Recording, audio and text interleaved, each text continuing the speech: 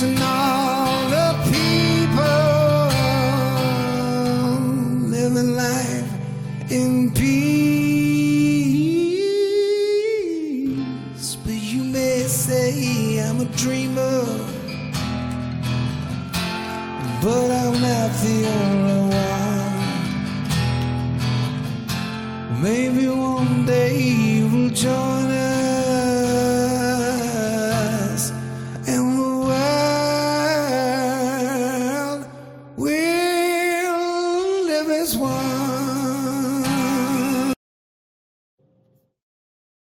Oh my God, I could listen to that all day.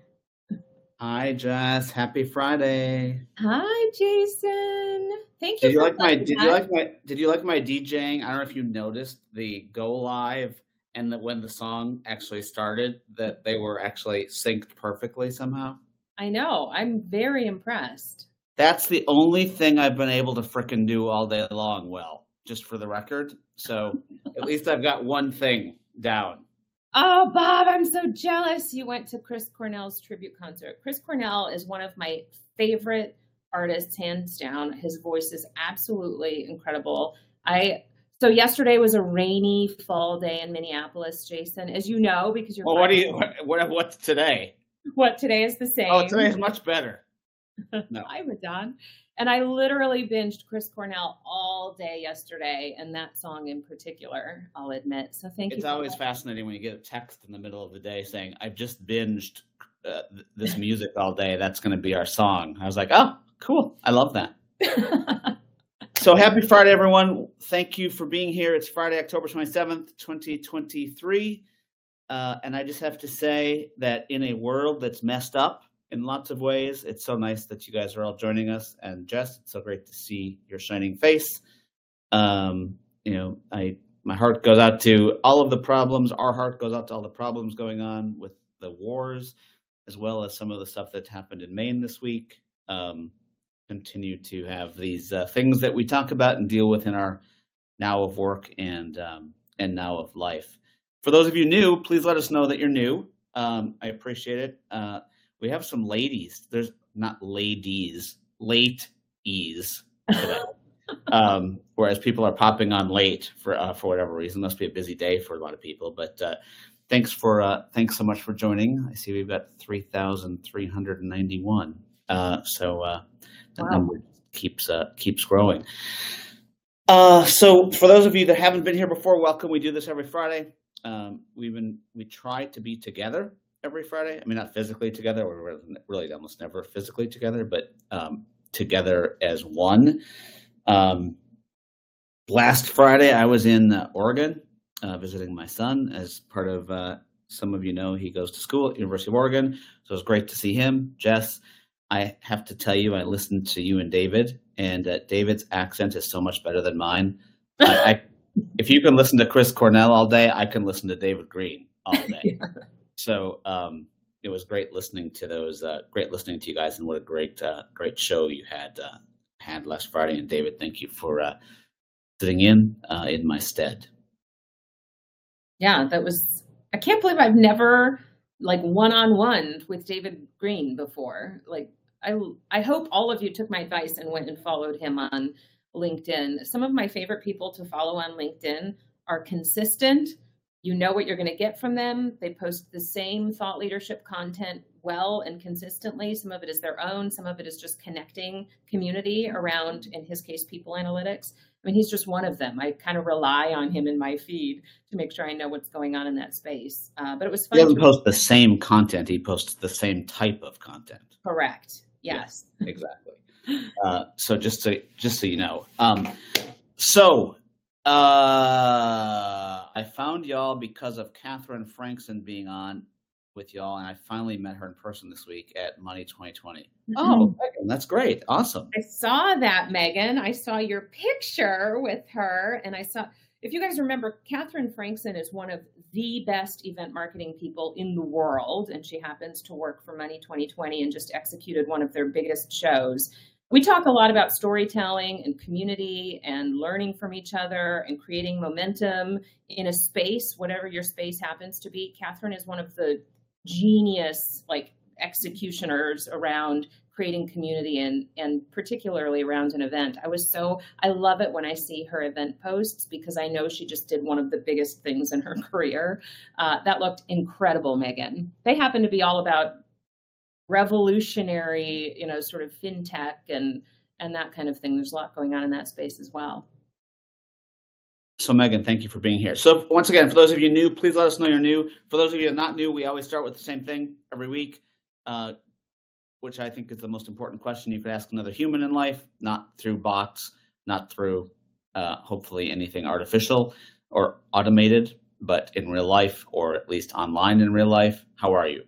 And there's 3 answers to the question: green, yellow, red. Green, I feel great. Yellow, so-so. Red, not so good. I actually had the opportunity on Monday of this week in Orlando to ask that question in front of 1,100 people, which it's always funny when you show up to a session and you think there's going to be 50 people and there's 1,100. It just changes your mindset a little bit. But I had that opportunity to ask in front of 1,100 people, and unscientific or non-scientific or whatever I'm supposed to say, it was about 85% green, which wasn't bad, for a big group of people like that. It's great. So, Steve, congratulations, starting a new job. Brad, a little under the weather. Sorry to hear that, but it's sunny in Portland, which means it's probably sunny in Eugene, where my son's at, which is good. Sharon, tough week, but I had an amazing salad from your establishment last night. So if that helps at all. Impacted by international events. Dorothy, thank you for sharing that. I hopefully heard I started with that, but I think it's impossible not to be. And for the rest of the community, the reason we do this is just to share and try to give each other some encouragement. So thank you for opening up and sharing. The next thing we do when we go through this fun journey with you guys every Friday is to talk about kind of one big thing going on. Shirsha.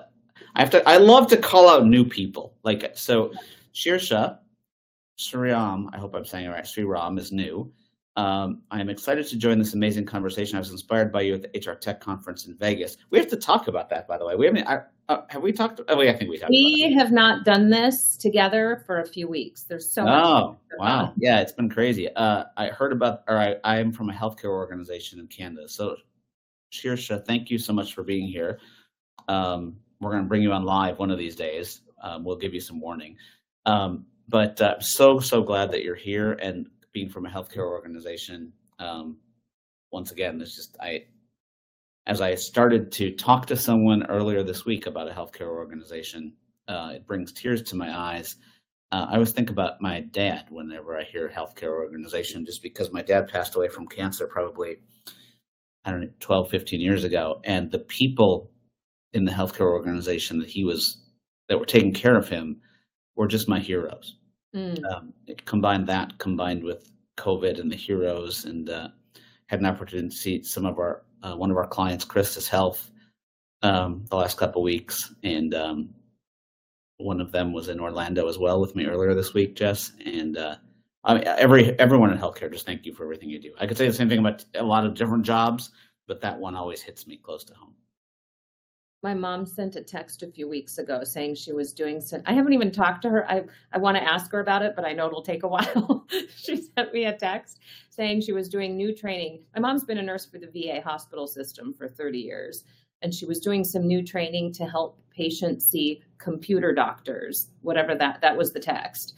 And so talk about a space ripe for innovation and disruption. The fact that my mom, a career nurse, she's been with the VA for 30 years. She's been a nurse even longer. She's still learning and digitizing and figuring out how, I don't know what computer doctor meant, if it was just an online intake or virtual visit or something.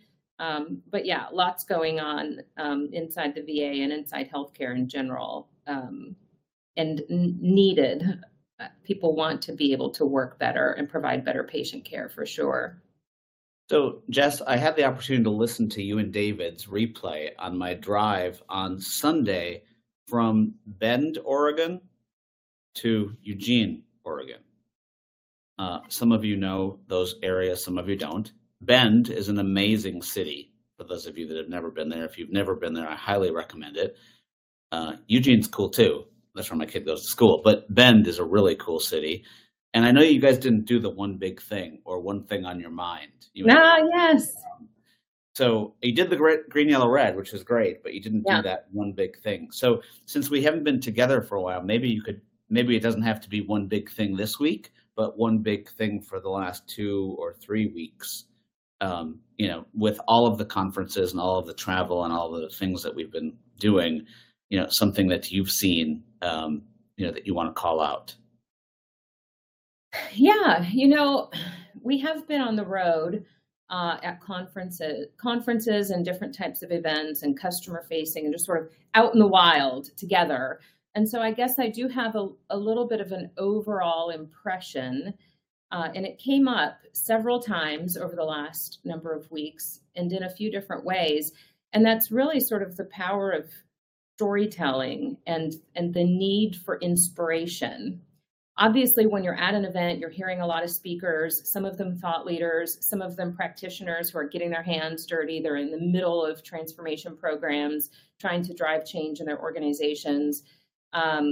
Regardless of who it is and sort of the format, everybody's trying to tell stories about what they're trying to do.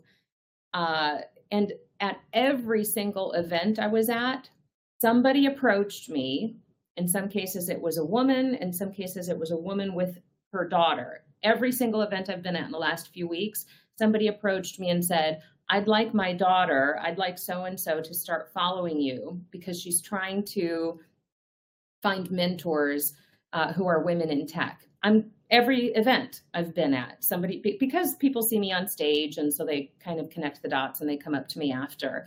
And again, another moment for storytelling and for inspiration. It's clear to me that's why this community exists. We need to help each other find moments and sparks and things to build on, because the stuff that we're all doing, and we're all trying to do different things, the stuff that we're all doing needs momentum. It needs advocacy. It needs purpose. We're all trying to explain our why, because we're trying to get from here to there. And so whatever that is, whether it's becoming a better storyteller, finding your own moments and sparks of inspiration, curating your feed with people like David Green and other, like when I say, go follow them, curate your feed, hone your environment so that you're getting that constant inspiration, not just by going to HR Tech or Unleash or Gartner. Find storytellers who can help you refine your own skills, and find mentors, whether it's you're an early entrant into the career force and you're inspired by another woman in tech, whatever it is, find mentors and sort of, as I think about like wrapping up 2023 and heading into 2024, which is crazy. That's what I wish for everybody, because we all kind of found that energy, and I want you to keep that energy, and you have to be intentional about doing that. You know what I think is really interesting about that, Jess, and this is not going to be my one, because I have a one that I wanted to go into, and this isn't our 2023, 2024 New Year's resolution show by any means. Right. But I just want to add something to that. There's so many people that I ran into at the conferences where I was speaking this year that said something like, wow, that was the best session I've ever seen, or you're the most inspirational speaker I've ever seen, or I really liked someone else's session better than yours. They didn't say it like that, but similar, like I really loved so-and-so session. I really loved so-and-so session. I think it's really important that people find their people. Yes. Because the same person can't connect with you in the same way. So you could have 5 people talking about HR tech, or you could have 5 people talking about the world at work, or you could have 5 people talking about the world, and you might connect with 1 or 2 of them and not connect with 1 or 2 of them. Mm-hmm. Everyone uses different styles. Everyone uses different stories. Everyone uses different methods. There's not one or right. I hate when people say best like that, because it's like, okay, cool. It was the best for you at the moment, but there's so many people that have so much to add, which is why I love this community, because we all have a best as far as what that is and what we offer to make things better. So I love your story about storytelling, but I also want to make sure people find their person that they, or people that they relate to, that make sense to them. Totally. And I'm like notorious for when I say curate your feed, I really mean curate your feed. Turn off noise that doesn't serve you, doesn't support you, and seek out the things and people and things that you can follow and read every morning, or whether they're newsletters. I have favorite newsletters. I have people I follow. I give myself reading time every morning. Really, really be intentional about doing that, because I see it. I see like all this energy and excitement we all build together when we're together at events, and we're spoiled with content and thought leadership and fantastic event production like Catherine puts on. Like we get so spoiled, and then we go home and the spark, sort of fizzles a little bit. And it can be really challenging to keep that spark going. But that's why this community exists. And there's ways that you can carry that throughout the rest of your week, throughout the rest of the month. Don't wait for the next event, the next, time we can all hug each other. We have to keep the momentum going in between. Yeah, no, I think that's so important. And the thing that I wanted to just call out after, after truly been on an amazing, 5, 6, 7, 8 week road show, or road tour, I should say, which is starting again Monday. Interestingly, but is just that there is a lot of stuff happening, and the pace of change and the pace of what's being thrown at people is really, really fascinating right now. There's almost no leader, everyone's a leader, that I've talked to in the last 6 weeks that isn't overwhelmed. There isn't. There's no one that's like, oh yeah, things are going great. That's not the thing that people say. It's like, oh yeah, well, I've got this going on, or I've got this going on, I've got this going on, I've got this going on. And as it's become acceptable to talk about your personal life combined with your work life, like, I think it's just really important for everyone to realize that everyone has a lot going on. And that's not a bad thing. But what it means is that we have to have the muscle, or build the muscle, to think about how do we process, how do we deal with, how do we take the time for the things that matter at the moment, not that things don't matter, but matter at the moment, and how do we focus on getting stuff done. Okay, because there are so many organizations that I've talked to that are like, oh, we're having a really hard time getting things moving, or we're having a really hard time getting traction, or we're having a really hard time getting approval, or having a really hard time doing X. Like hard time is in a lot of statements right now. And just my retrospection of it on a flight home the other night from Orlando was that everyone just has a lot of stuff going on, and it really requires priority, dedication, and a lot of times people don't know why we call it Leap Gen, the name Leap Gen. Leap Gen stands for love, energy, audacity, and proof. And I think more than I've always believed in it ever since Steve Farber, who's been a guest on here before, introduced me to the concept. And I think it's more important than ever right now to love what you do personally and professionally. And if you don't love what you do, you should find something that you love what you do and who you're doing it with, that gives you energy to do the audacious and to prove value. So I think that we have an amazing playing field right now.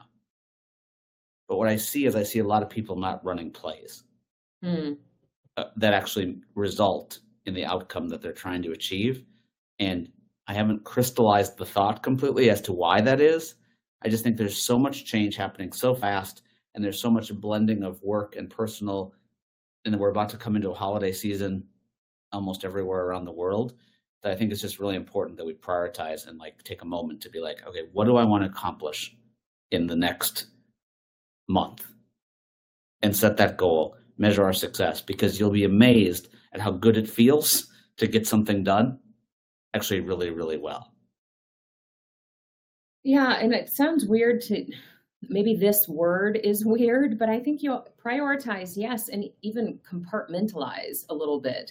Jason, you talk about this all the time. What do you want to be good at? What do you want to be great at? And what is it okay to be just okay at? Or what do you want to be good at versus great? And that's definitely a prioritization exercise, but there's so much noise. It's so noisy, it almost feels chaotic. And you could attempt to boil the ocean and tackle everything. And it could feel like it's important to address everything, but you almost need to compartmentalize and protect the work that you're doing so that you don't lose focus. I think focus, and I think running plays is a perfect analogy. Who's the competition and how does this game get won? What are the plays that are going to happen, that need to happen? And who are the players that need to be on the field for that to happen in this particular instance? The next game is the next game with different competition in a different scenario and different weather conditions. Like everything needs to be thought of that way, or it feels way too chaotic.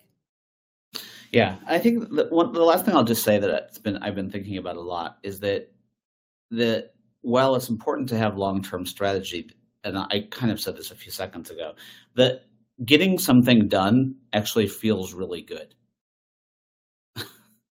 Like, try it.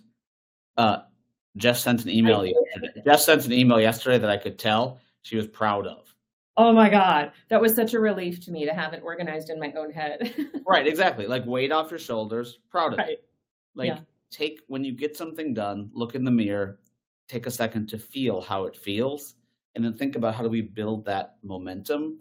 Because like I said, it's crazy to me how many people say we're having a hard time getting stuff done. We're having a hard time getting traction. And to me, it's just the little wins that build up to keep that, remembering how that feels to get something done. Okay, that was my thing. Now, today, for the rest of our time, what I want to talk about is this concept of what kind of just put a bow on all of this stuff, Jess, all of this HR tech, Unleash, Gartner for me, you were there in spirit, all of this stuff together over the last 4 to 5 weeks, and kind of what it means for the rest of the year and where we're going into 2024. And I just want to start with something that I think is really, really important, and I'd love to get people's thoughts on this in the chat. I think I should actually see if anyone can guess what I'm going to say. But no, I'm not going to do that. I think that the concept of skills over credentials is real and everlasting. I think we've reached an inflection point where people are valuing skills over credentials. And that's not, when I say that, it's not, please no one say, what about this? What about this? I have to have the certificate, blah, blah, blah. I get all that stuff, so please don't say it. But when we think about this concept, I think, and by the way, what I'm about to say has massive implications to education systems, how we work in a world, et cetera, et cetera, et cetera. And I get that too. But I think, yes, Steve, there goes my PhD. But I think that we finally are to the point where what I've done, what I know is more important than what I did 10, 20, 30 years ago from an education standpoint, or even where I used to work. Which makes me want to poke holes in Holly's comment. Is that true? There's no substitute for experience? Or did Jason just say there is a substitute for experience? I think I know what you're saying, Holly, but Jason, I'd love you to elaborate what this means. If we're saying, what does that mean? How do we view talent through this new lens? And what does that allow for? Well, I think I think this concept of skills means that it gets us to a point of deconstructing what we've been thinking about as a traditional job. Where hey, I need this skill. What do I do? Hey, let's go with an FTE. Hey, I need this skill. Let's go ahead and open a rec. Right. Okay. Or I need this skill. Let's have, based on, I know I need to recruit from this school. Or I need this skill. I know that I need to look outside the organization because I don't have it inside the organization. Even I have no way to track skills inside the organization. I think that the granular nature of what makes everyone unique, strengths and skills, by the way, Brad, strengths and skills are something that we're now going to be the measures. By the way, this is all moving towards human capital measurement and putting a value on a company based on the strengths and skills of its people instead of just on financials. And I realize that's way out there, so we don't have to do it quite yet. But the concept, it's too sticky now. It's too sticky, and there's too many people talking about it, and it's too far now into the thought of what everyone's doing to actually not have it stick. Okay. And I hate to say this, I've done way too much thinking about this in the last 6 weeks because it was every vendor I've talked to, it was every customer I've talked to, it was every analyst I've talked to is finally saying this in unison. Now, what do people do about it is what the play is and how to actually turn it into action is still being defined as we speak. But, if I could say 2020 was a year where, we all had to readjust because of COVID and two pandemics, like you've heard me say, public health as well as social justice, I truly think 2024 and 2025 are going to be the year that we change how skills are valued in organizations and how we start to hire for skills instead of simply credentials. One of the reasons this is such a squirrely topic is what Dorothy just said. Dorothy, you probably have a better memory than I do. I introduced the speaker at Unleash World who said what you just quoted, that the problem, the good thing and the bad thing about skills is that they're so dynamic and evolving and ever changing. And it is true. Hard skills have a lifespan of 2.5 years. So you have to, skills is a big topic. Bryce said earlier, we still have a crude understanding of how to even think about and define skills, but one easy way to think about them is hard skills and soft skills. And as Dorothy said, hard skills, what we still will lean toward, verifying and validating and capturing, are good. As soon as we get a good way to keep inventory of them, it's going to be out of just like knowledge management in an organization. Skills capture and management is going to be as hard to keep track of because it changes so fast. And we're not going to create the kind of infrastructure. Well, we can. It will take a while to create the kind of infrastructure that will allow us to keep up to speed with that. And just the thing that I want to make sure I hit on, because I put it in the chat just now, but I didn't say it. And I meant to not start the way I started, and then I started that way. I think that what makes this work is if people don't do skills to do skills. The worst thing that HR can do is say, hey, we're going to start the skills thing. The best thing that HR can do is say, we are going to acknowledge the fact that credentials die too fast based on how fast the world changes, and that skills change too fast based on how the world is changing. Like, we need to take a moment, not a day, but a moment to acknowledge that to the business so that the business buys in to that. Because I saw someone put in the chat, and I'm sorry, the chat going too fast, and Jess knows that my brain's not working well today on technology. But sorry, now I can just make fun of our guests. Don't you like when our guests say, I can't keep up with the chat? That's how I felt like the minute I just said that. I'm like, oh my God, I get the fact they don't do it all the time. But Now I have to find who said it, because now I just the person that said we don't invest in training. I think it was Dorothy. I think one of the things that's important about that statement, Dorothy, and that's what triggered that in my head, is that people don't invest in training because they don't start with the concept that I just said in mind, that the credentials die or are dying, not the credential itself, but what I learned. And then the skills that I need are changing so fast. I mean, and Brad, you keep talking about power skills. There is a common core, and I totally get that. And that's going to be really, really important going forward. But these other areas around growth and what's needed to stay current with what's going on can't be measured based on a degree.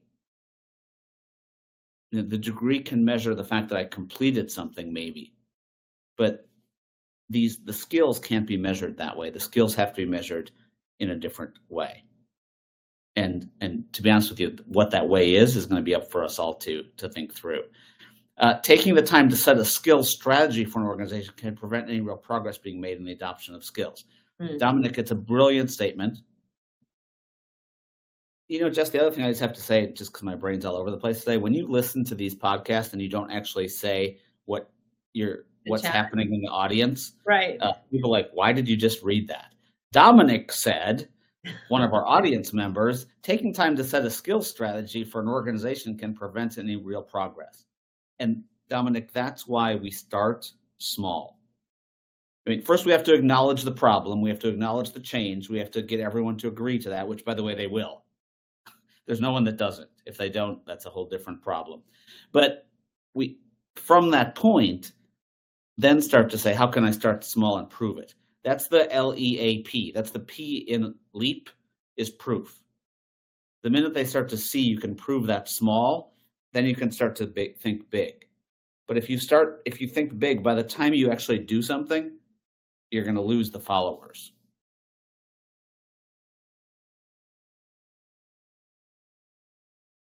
Yeah, Aman. So I keep thinking, when we talk about skills, one of the cheeky things I said once upon a time that sounded really good was that you can't connect the dots until you collect the dots. That's the whole skills conversation. You have to collect, you have to take inventory, you have to create a common set of definitions or ontology. But then the trickier part is activating them for the business, which is kind of what Aman just said.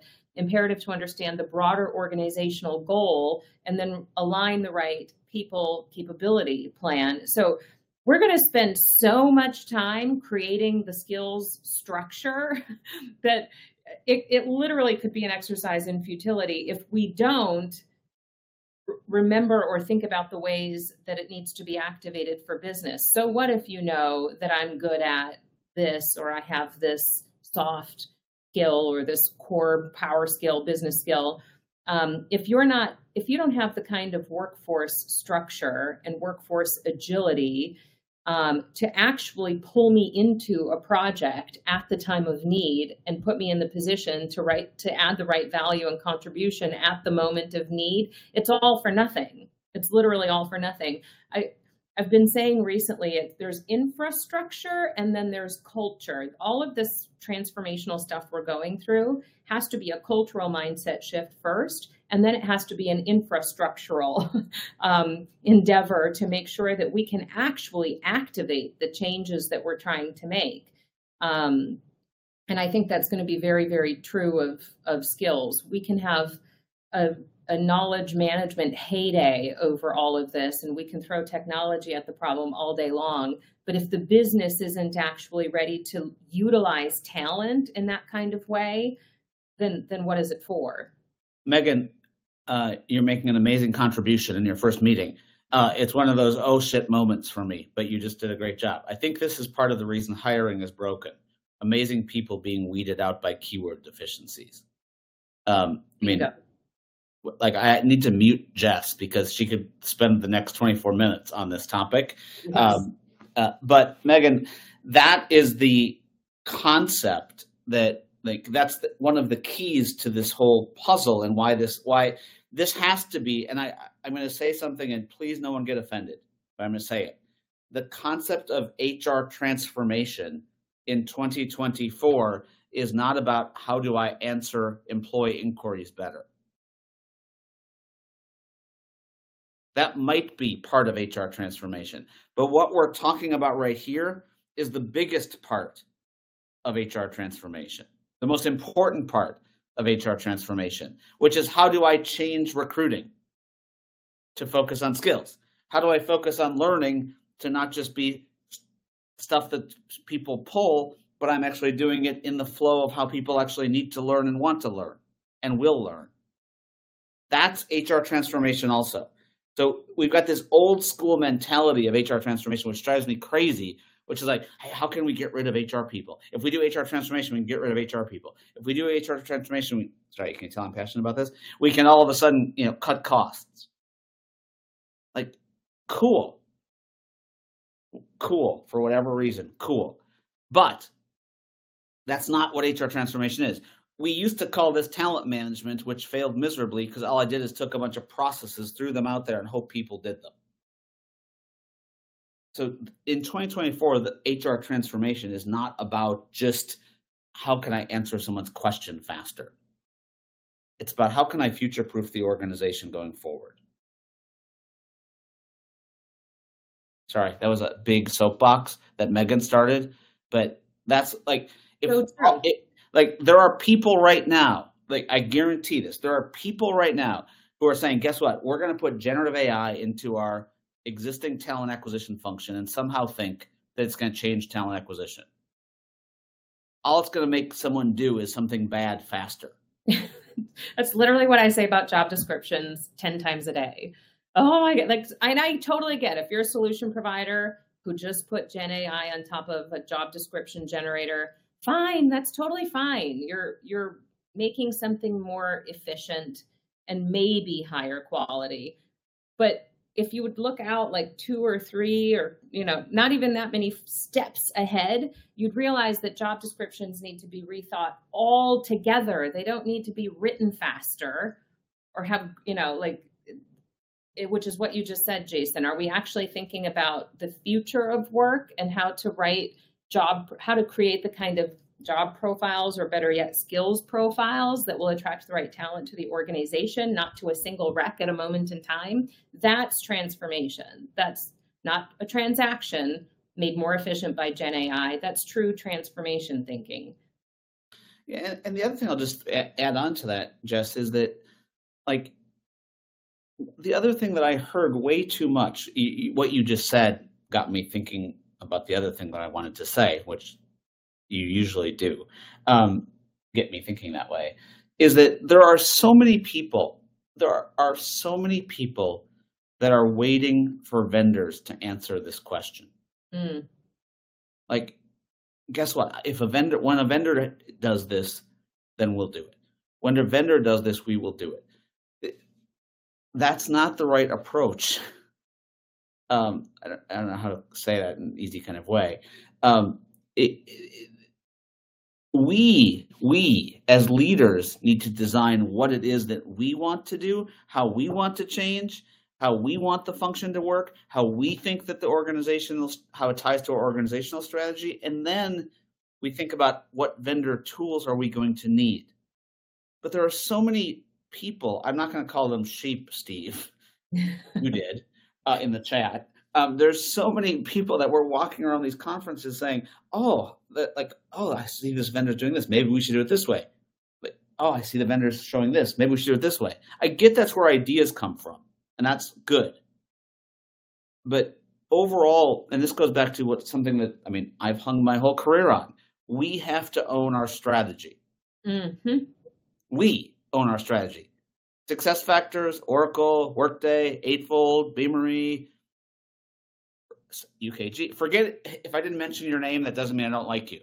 They don't own your strategy. They enable your strategy. But if you just buy the tool and think that somehow that's going to make you a skills-based organization, please don't waste your money. Or if you do, I'll give you my kids' Venmo. Send your money there. Or give your money to charity.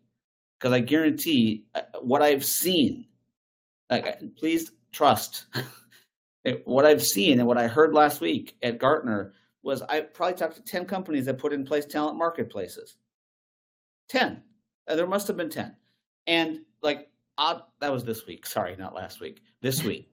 And they all said it's not successful. And then they all blame the vendor. And it has nothing to do, it literally has nothing to do with the vendor. It literally has nothing to do with the vendor. It has to do with the fact that their managers and leaders aren't bought into this, what they're trying to do from a talent strategy. Yeah, Brad. The next thing someone says is, hey, guess what? Maybe we should do better change management. Yeah, change management is not quick reference guides. Change management or changefulness is changing the mindset of an organization to all of a sudden think this. So I'm sorry that I got onto a soapbox there, Jess. But those were the two things I wanted to talk about. For that were my big two things. I took two because I wasn't here last week. The first was that I think that this era of skills and credentials is finally upon us. This debate is finally not just a fictional debate, but it's a real debate. And I think it's going to change HR and the core of education. It's going to change education at its core. The second thing is that technology doesn't solve problems by itself. Technology enables your strategy. Your strategy should be designed to optimize a business, which probably is solving a problem. I hope those two make sense. Those were the two things I wanted to just throw out. I mean, that's why, and I think I might do this moving forward. I'm just going to make sure I do this more consistently, share examples of good storytelling that we can learn from. I shared a LinkedIn post. Hey, I have a question. Yeah. Can you, if I show you something, can you tell a story about it? I don't know. Is this a stupid human trick? No, I'm just you talk so much about storytelling. Yeah. If I show you something, can you tell a story about it? Sure. We'll go for it. Tell a story about this. Potbelly, they make the best oatmeal chocolate chip cookie, which is really hard to find because we get fooled by raisins a lot. Potbelly actually makes an oatmeal chocolate chip cookie that is so good. And every time I flew through Midway back in the day when I was going to Chicago a lot, I always made sure to walk by Potbelly and get an oatmeal chocolate chip cookie because they're so good. Now, I just want everyone to think about that for a second. Think about what she just did and how amazing that sounds compared to what I just showed. You triggered something. Yeah, which was a dumb cup. Right? This is a dumb cup. But think about how much better she made that sound. Here, tell a story about this. Oh my God. I don't know if she's on today. Has she said hello to us today? One of our amazing community members came to our event in Minneapolis and brought a gift for Jason. She didn't know I was going to be there and felt horrible she didn't bring a gift for me, which was silly of her. And she brought Jason a gift because he's always talking about tattooing the digital equation for success on your body if you don't have it internalized and memorized. And so she brought you those. Jess. Yeah. You think that's why she did that? Yeah. No. She did that because I was jealous of your tattoos. She didn't do that because of any freaking digital equation for success. She did that because you're walking around without sleeves all the time, showing off all your ink. Well, then it's even better. See, I was trying to give you credit for your own digital equation tattoo story. My point of this story is, and the point of going here with this whole discussion, tying back to what we were talking about, is I actually don't think we have the skills story down. I actually think we've got a thing called skills. I think we've got a bunch of random solutions all over the place, but I don't think we as a function have the story down as to why skills. Yeah. Why now? and I'm going back to what something Dominic said, we're at this point where we're over-engineering. I think we over-engineer because we don't actually have the story yet. We just start trying to do tactics and things like that. Why skills, but why skills for your organization? Of course, even more specific. It could be, we understand where our company is going and what kind of talent will be required to help us achieve those goals. And we also know that talent, either we know that talent doesn't exist in the organization, or we don't know what we have in the organization. And we believe skills is the best lever to pull to get, yin and yang to work together. I mean, you have to be able to articulate that story for your organization, and you have to arrive at skills. It's sort of the Burson thing, obsess over the problem, right? You have to clearly understand the problem for your organization, and you have to naturally arrive at skills as the most viable solution for you. That becomes the story. Skills gets to be the hero in that story, but you have to have the path to that. Jess, you know how one of the fears of people is that generative AI is going to all of a sudden run away with stuff? Well, we've been talking about tattoos. Our audience has run away with a discussion here on its own that we have to get back to. Skills versus competencies? No. Well, Dorothy started a statement. This was after Bob said, good sandwiches, very good cookies. Thanks for adding your story, even though I have to say your story sucks, Bob, compared to the way that Jess told the story.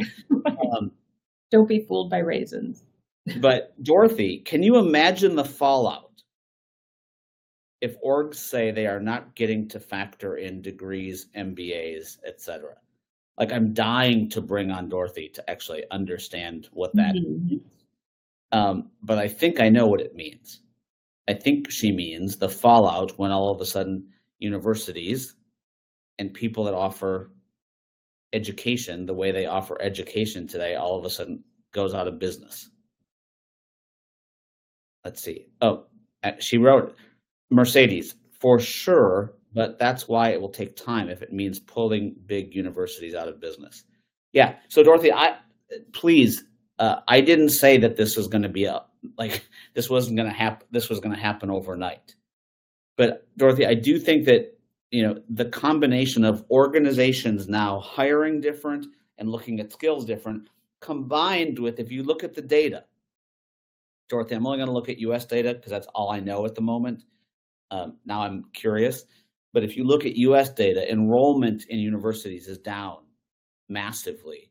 Freshman enrollment is down massively which, by the way, was a hard thing to send my kid to school as a freshman, but freshman enrollment is down massively year over year over year. And why is that? Because of what we're having this conversation about. So, Dorothy, it is going to be a wake-up call.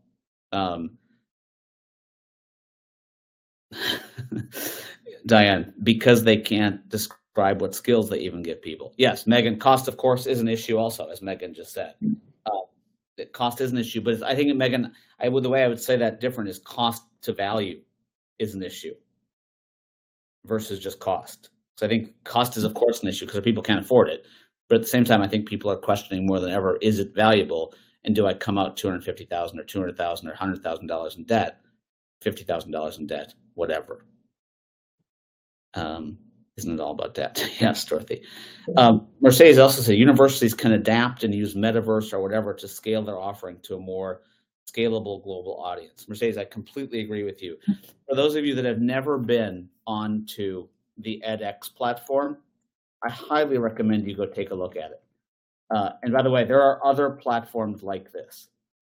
So I'm not, please no one say I'm vouching for a specific education platform, but that platform and what's offered on it is amazing to me when it comes to online courses from universities that you get certificates for to complete.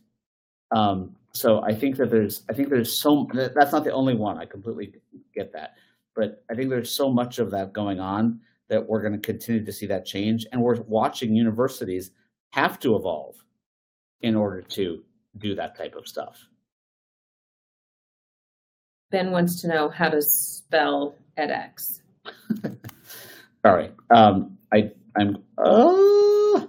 lost you guys. I'm putting it in the chat. edX.org. And just go to that page I went to if you wanted to see an example. edX.org is basically that page I highlighted, not just is a list of the courses, but the page that I put in there specifically actually shows you the list of the schools that are there.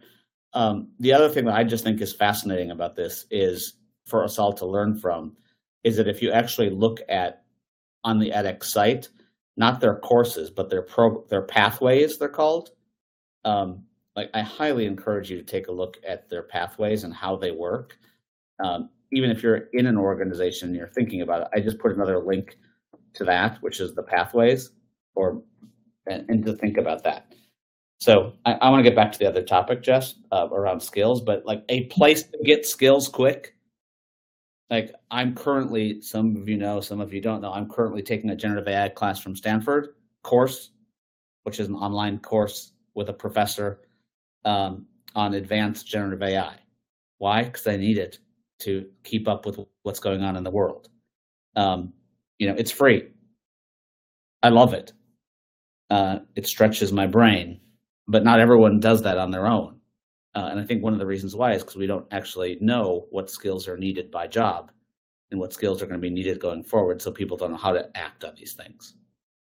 Bob, I love your comment. I haven't read that study, the BCG study on the impact of Gen AI. I'll find it and I will read it. I did read an article earlier this week on people whose own core business skill is writing. Imagine if you put out research, if you're a professional content producer, if you're in academia, if writing is a core business skill in your current profession, what's the impact of Gen AI? And the article made a really good point that Gen AI only helps writers if you're already a strong writer. If you're not a strong writer, it's not going to do this brilliant job of producing brilliant content for you. In fact, you're probably at higher risk of producing garbage.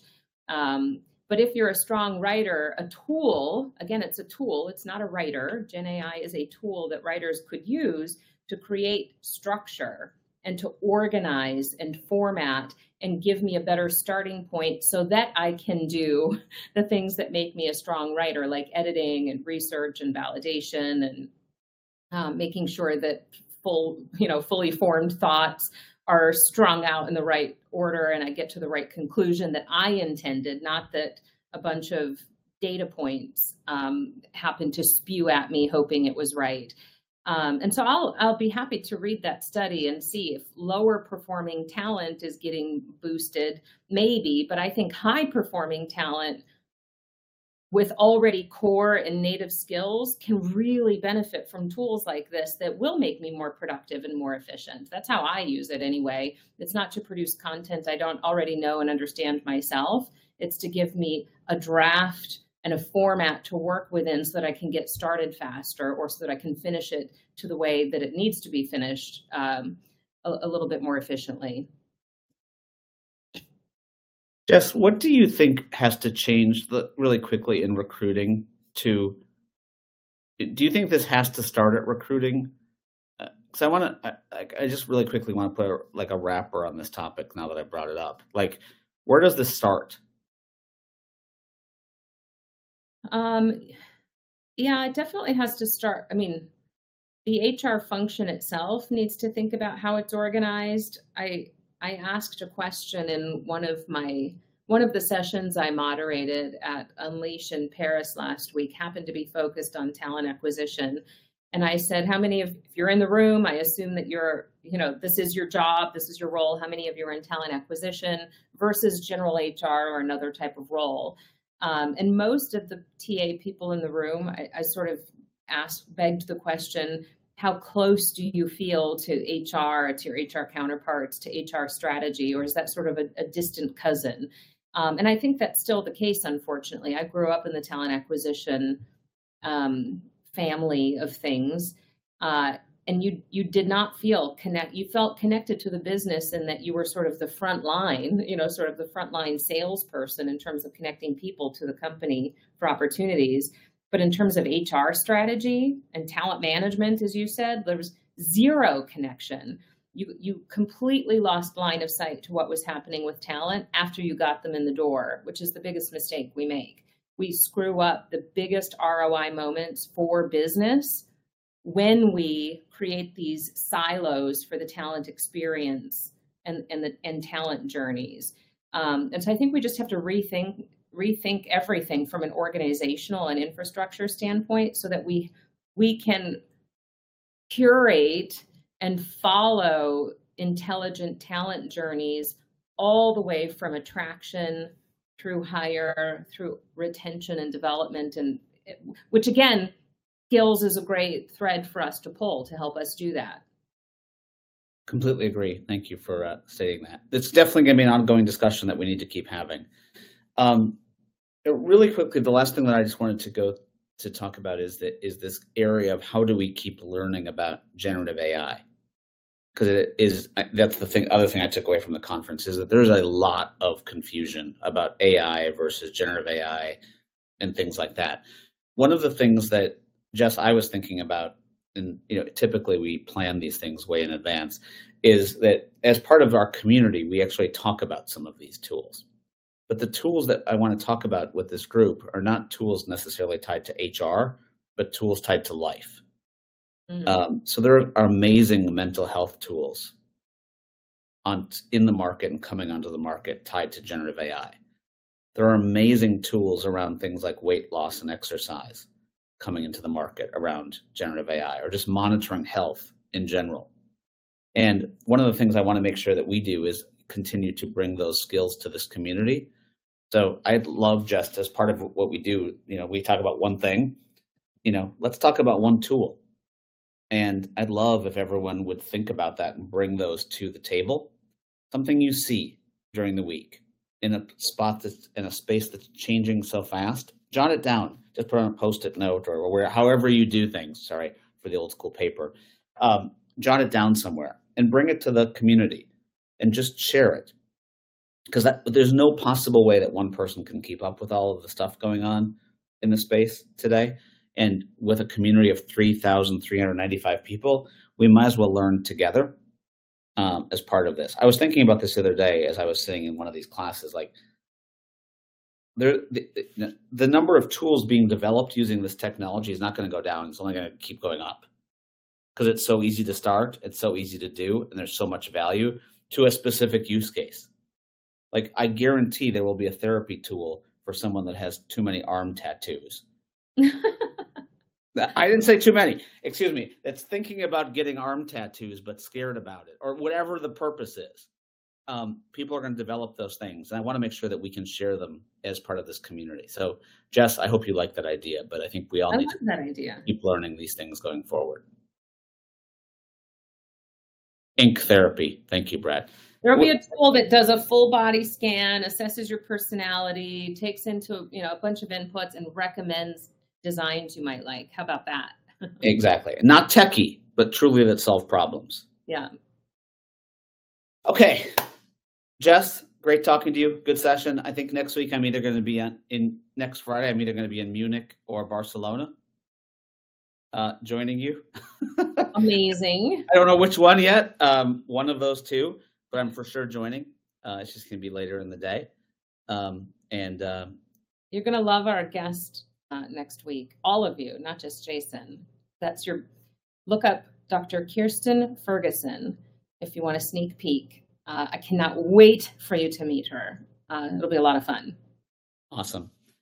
Guys, have a great weekend. Gals, have a great weekend. Those of you in Minnesota, stay warm because it's supposed to snow tomorrow at my kids' football game. Hope you guys have a great weekend, and talk to you next week. And for those of you that were new, welcome. And please come back. Take care, everyone. Bye. Thanks, everyone. Bye-bye.